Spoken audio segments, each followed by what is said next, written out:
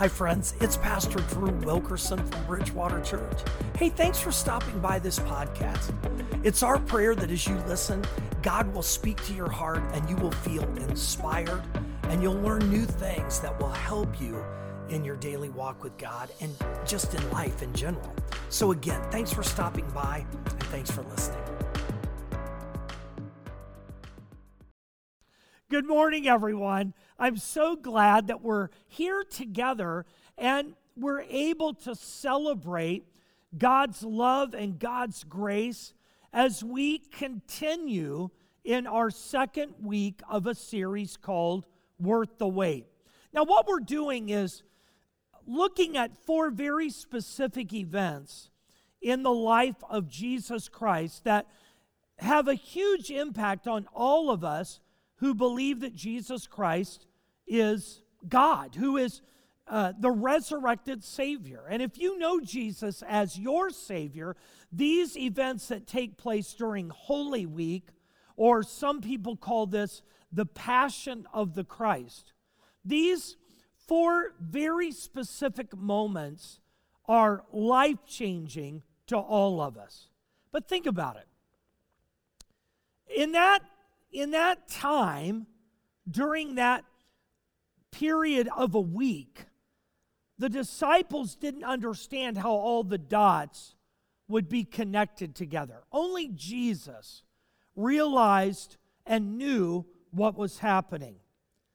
How about you and me? There are times when we can't see all of the ways that the thread is being woven together in our lives. Each of us can think back at times when we struggled. We said things that weren't accurate. We believed things that weren't true, all because we didn't see how things were actually knit together, and ultimately the event would come and we would say, wow, this has been worth the wait. Think about it. Waiting isn't easy. Waiting isn't easy for any of us when we don't realize what is happening behind the scenes, how God is putting everything together. There's an incredible story by D.L. Moody, the great evangelist from the late 1800s. He once wrote about how when his father died at an early age, his mother was left destitute. They didn't have anything, no food. They depended on the love and the charity of other people that they knew. And you would have thought that the children would have united together in this moment of devastation. But D.L. Moody's oldest brother walked out on his mom. He just left. He couldn't handle it. But through the years, Mrs. Moody put a candle in the window and she prayed night after night after night as she waited for her son to return. Everyone said to her, it's worthless. It's not ever going to happen. Your son's been gone for so long.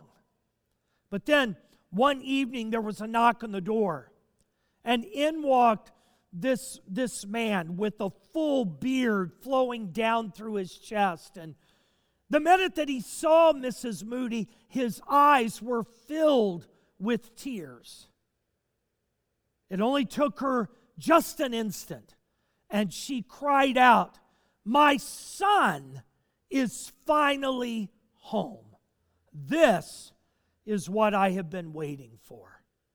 He even looked at Mrs. Moody, his mother, and said, "I won't walk in until you forgive me." And she got up and she embraced him and she said, "All is forgiven."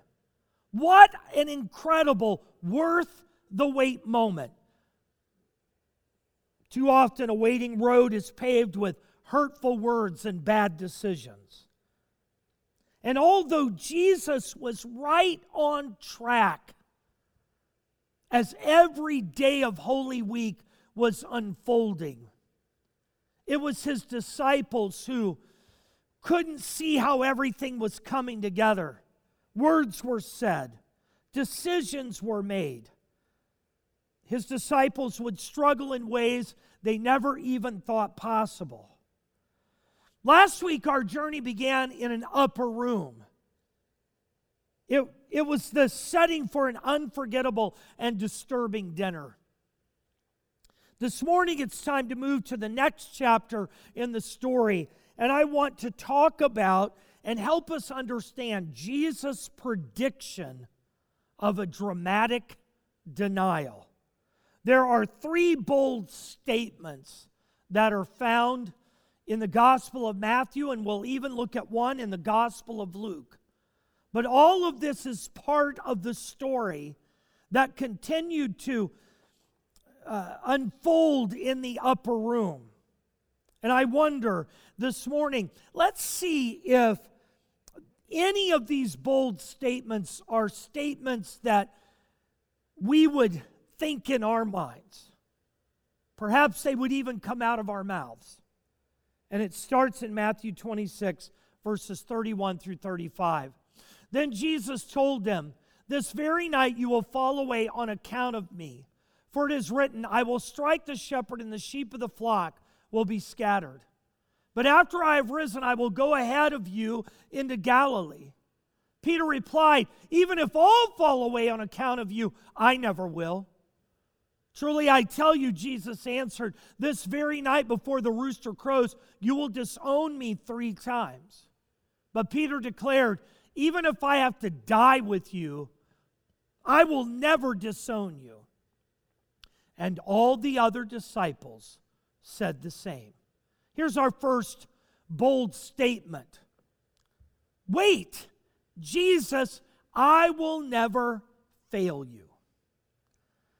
The Lord's Supper has been received as we know it today. They had had a meal together. They had eaten dinner with one another. And this is where we were told that Judas would betray Jesus. This is where Jesus took the bread and the juice, and he built a bridge from earth to eternity, helping the disciples to begin to realize that Jesus would die for their sins. But added to this is a part of the story that we often overlook. Jesus tells his disciples 2 shocking things, two shocking revelations. The first thing that he says to his disciples, he says, all of you will fall away and be scattered. They couldn't believe their ears. It was hard enough to embrace that one of the disciples would deny and betray Jesus. But now the fact that Jesus is saying all of you will fall away, and then tucked inside of this wording from Jesus, he gives another shocking revelation. He says, after I have risen, I will meet you. I will see you again. What does that mean? After I have risen? What in the world is going on? And notice that the disciples are all struggling mostly with this revelation that they're all going to deny Jesus. And it's Peter who is so bold in his assessment. Jesus was literally describing the steps that he and the disciples would take, culminating in a worth-the-wait resurrection. But the shockwave was too much. All Peter could focus on was Jesus' mistaken assessment of his loyalty. Peter declares, he says, I'm not going to deny you, even if everybody else falls away. He was dramatic. He was insistent. He was truly determined. In fact, if anything, Jesus was the one that was being too dramatic. But what was really taking place was a revelation, an understanding of who Peter really was. Folks, Peter wanted to be the hero of the story. And he wasn't alone in his foolishness, because the other disciples declared, and let me put it more in a sarcastic vein. Yeah, what Peter said, Jesus, will never fall away, will never fail you. Is that a statement that you and I have thought about before? Is that something that we thought we had settled in our minds? That we would never, ever be someone who would say, Jesus, I won't fail you. I can think back in my own life, and I'm like, there are times where I have been so specific. Jesus, I love you. Jesus, you're my Savior. I've given my life to you. But then how in the world do I end up falling short of God's glory? There isn't a single one of us who's perfect. In fact, sometimes our determination leads to even a greater drama in our life because we're unwilling to accept the truth. A well-known pastor from years ago, Gordon MacDonald, shares an insight after having an affair. 20 years later, he wrote, I've spent more than a little time trying to understand how and why some men and women in all kinds of leadership get themselves into trouble, whether the issues be moral, financial, or the abuse of power and ego. I am no stranger to failure and public humiliation. From those terrible moments many years ago in my own life, I have come to believe that there is a deeper person in many of us who is not unlike an assassin. This deeper person can be the source of attitudes and behaviors we normally stand against in our conscious being. But it seeks to destroy us and masses energies that, unrestrained, tempt us to do the very things we believe against. Wait, Jesus, I will never fail you. Sometimes when we're waiting with anticipation for the next door to open, when we believe that there is a worth the wait moment that's coming, sometimes we become too self-reliant. Peter could have and should have fallen at Jesus' feet and said, Jesus, you know all things. Help me. If I'm going to deny you, help me. But instead, Peter doesn't hesitate to make a bold statement. Wait a minute, Jesus. I will never fail you. I think you and I need to be reminded that honest humility is the only path that leads to a life of continual dependency on Jesus as our Savior. Before Peter could ever experience a worth the wait resurrection, he would fail just as Jesus said. And sadly, the drama isn't over yet. Let's go to Luke chapter 22, verses 31 through 34. Now, I want to be clear before I read this that this is another insight about the same night, the unfolding of the same events. But Luke gives us, as a writer, an additional insight that helps us understand the dramatic denial that's taking place. Let's look at the passage. Simon, Simon, Satan has asked to sift all of you as wheat. But I have prayed for you, Simon, that your faith may not fail. And when you have turned back, strengthen your brothers.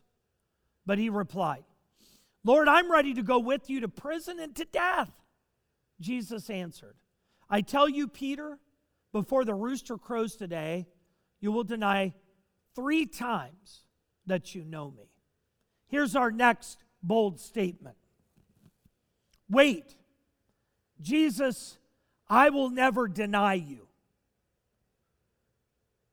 Now, just let's really let the statement penetrate our minds. Often in a worth the wait season, when we know that God is doing incredible and amazing things, that's when the drama begins to increase. The struggles begin to mount. And instead of staying determined in the direction that God wants us to go, we become like Peter. We dig our heels in. We're not listening to what God is saying. We're not taking the cues for what we know in our heart and mind that God's Spirit is warning us about. Have you been there? Have you done that? Have you made a decision that ultimately was not the right one and you knew it from the very beginning? Have you said something words that you couldn't take back? This is why I think this next bold statement is crucial. Jesus, I will never deny you. Obviously, Peter was overconfident. Some might even call Peter arrogant. Hey, we can all be cocky. We can all refuse to listen of the truth regardless of how important it is. We become stubborn. We deny it. And Jesus is clear. Jesus says to Peter, he says, Satan wants to sift all of you, but I prayed for you. I prayed for all of you. But Peter, specifically, you're a leader. When you're sifted, you've got to move through this because there is a worth the wait moment coming, and I need your leadership. I need your loyalty. What does Simon do? He denies it. In fact, I think it's interesting that Jesus refers back to Simon's name before he changed it to Peter. Peter the rock, Peter the leader of the future church. He looks at him and he says, Simon, Simon. He says it twice as a warning. He's leaning into his life. He's reminding him that he's not perfect. The word sift is actually an idea of sifting wheat. It would have been a picture in their minds that the disciples would have clearly understood and been able to wrap their minds around. To sift means, in this context, to separate what is desirable from what is undesirable, and specifically, Satan wanted Peter to crash and burn. If Peter would fail Jesus now, he would always carry that failure with him. At least Satan wanted him to believe this, that there would be no forgiveness, there would be no grace. And I want to stop here this morning and I want to say to you, if you're in a struggle with Jesus, you're denying Jesus, you've got something in your life that isn't right, you know that there's a correction that needs to be made, I want you to know this, that regardless of our dramatic denials, Jesus Christ wants to give us grace and peace and mercy that He alone can give us. No matter how we fail Him, failure never has to be final. But too many times, our struggle is with ourselves. Wait, Jesus, I will never deny you. I was called to ministry when I was 16 years old. And I knew it. It was obvious how it happened and when it happened. That's a beautiful story. But by the time I was going into college, I fell back into the mindset that I wanted to be an attorney. It was something I had thought about when I was a young boy. I loved history. I loved the discussions about the law. So when I went to college, I became a pre-law student. I had denied the calling of Jesus on my life as a pastor. But it didn't take long. 2 years into the program, my heart could not find peace. I couldn't get settled. And I found myself thinking things and doing things that weren't healthy. They weren't right. They weren't pleasing to God. And when I traced that thread back, I realized that during this worth the wait process, when God had called me to be a pastor in His kingdom and ministry, I traced that thread back and I realized the struggle that I was having was because I had denied what God had called me to do. It wasn't until I embraced my calling and began to walk a new path that I realized what God really was doing in my life. The dramatic denial needed to end so that I could realize that God had a plan for me that would not only change my life, but be used to change the lives of others. Sometimes our worth the wait moments can only lead to change when our obstinate denials actually become defining moments when we learn the truth about ourselves. And only then can God's transformational truth set us free. You see, Peter made it worse by refusing to lean into the truth. Peter basically was saying to Jesus, whatever, Lord, you don't really know me. I would die for you if I must. Chrissy Kirkman gives us incredible insight. Satan loves conflict. He'll put thoughts, ideas, and suggestions in your head and twist your words to cause chaos. Let him know you're on to him. You don't have to take it. Wait, Jesus, I will never fail you. Wait, Jesus, I will never deny you.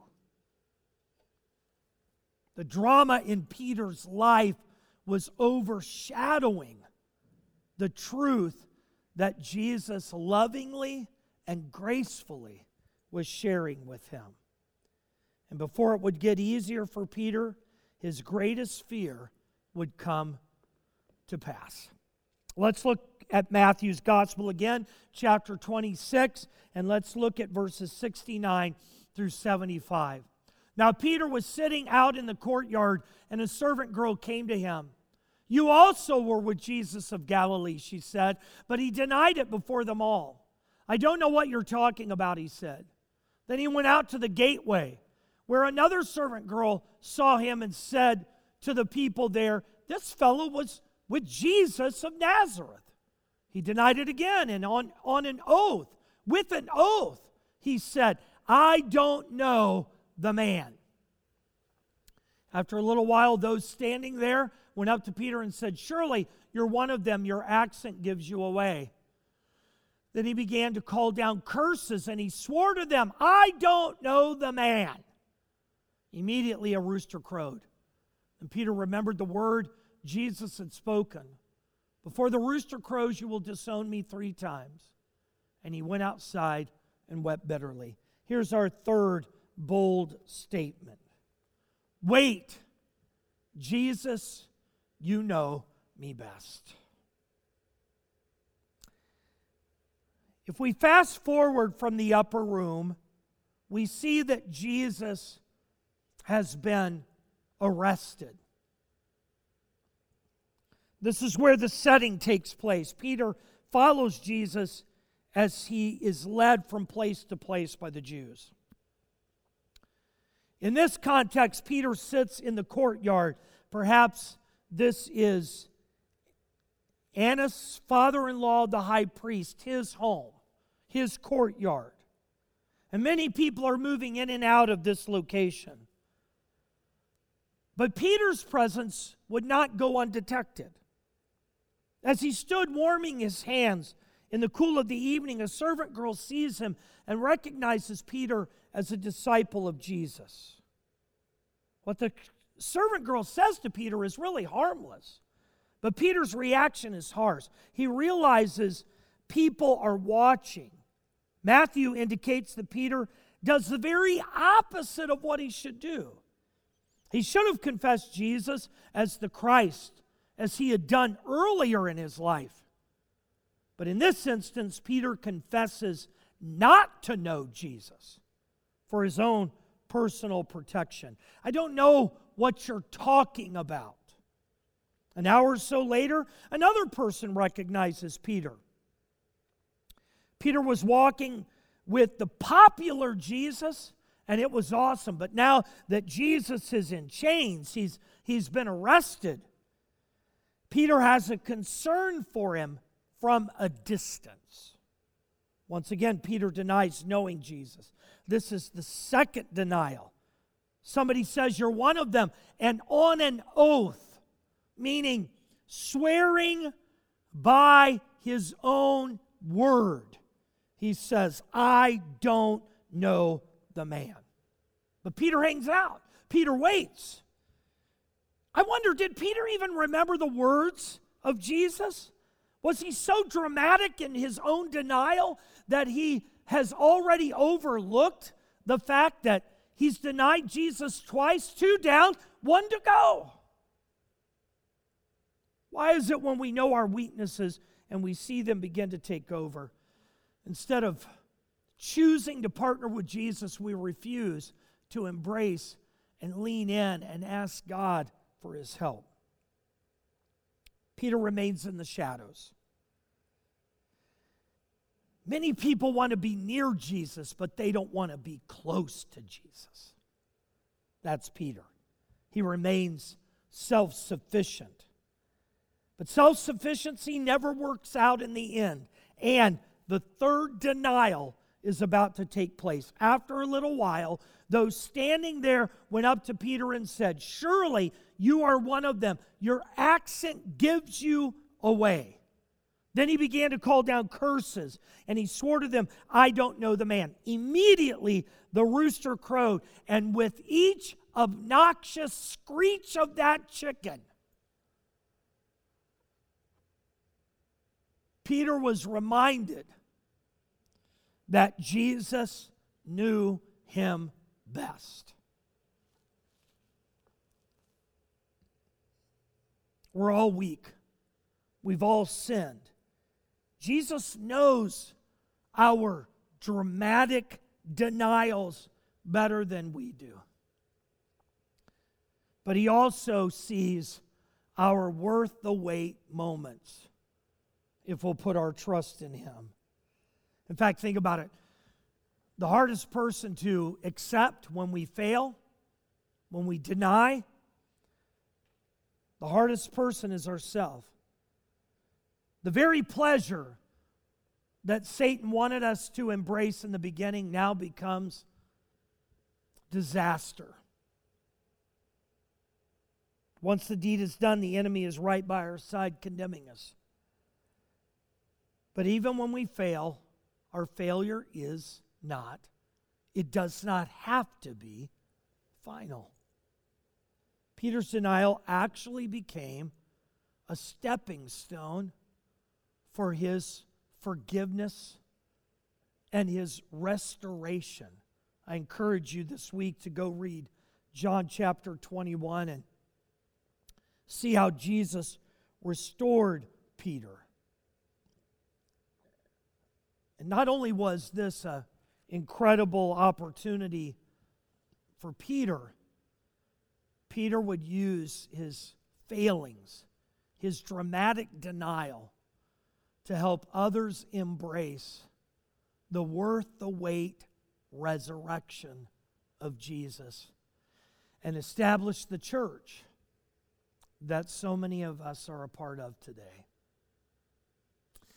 I want to stop here for a moment with you as we close, and I just want to really speak to you personally.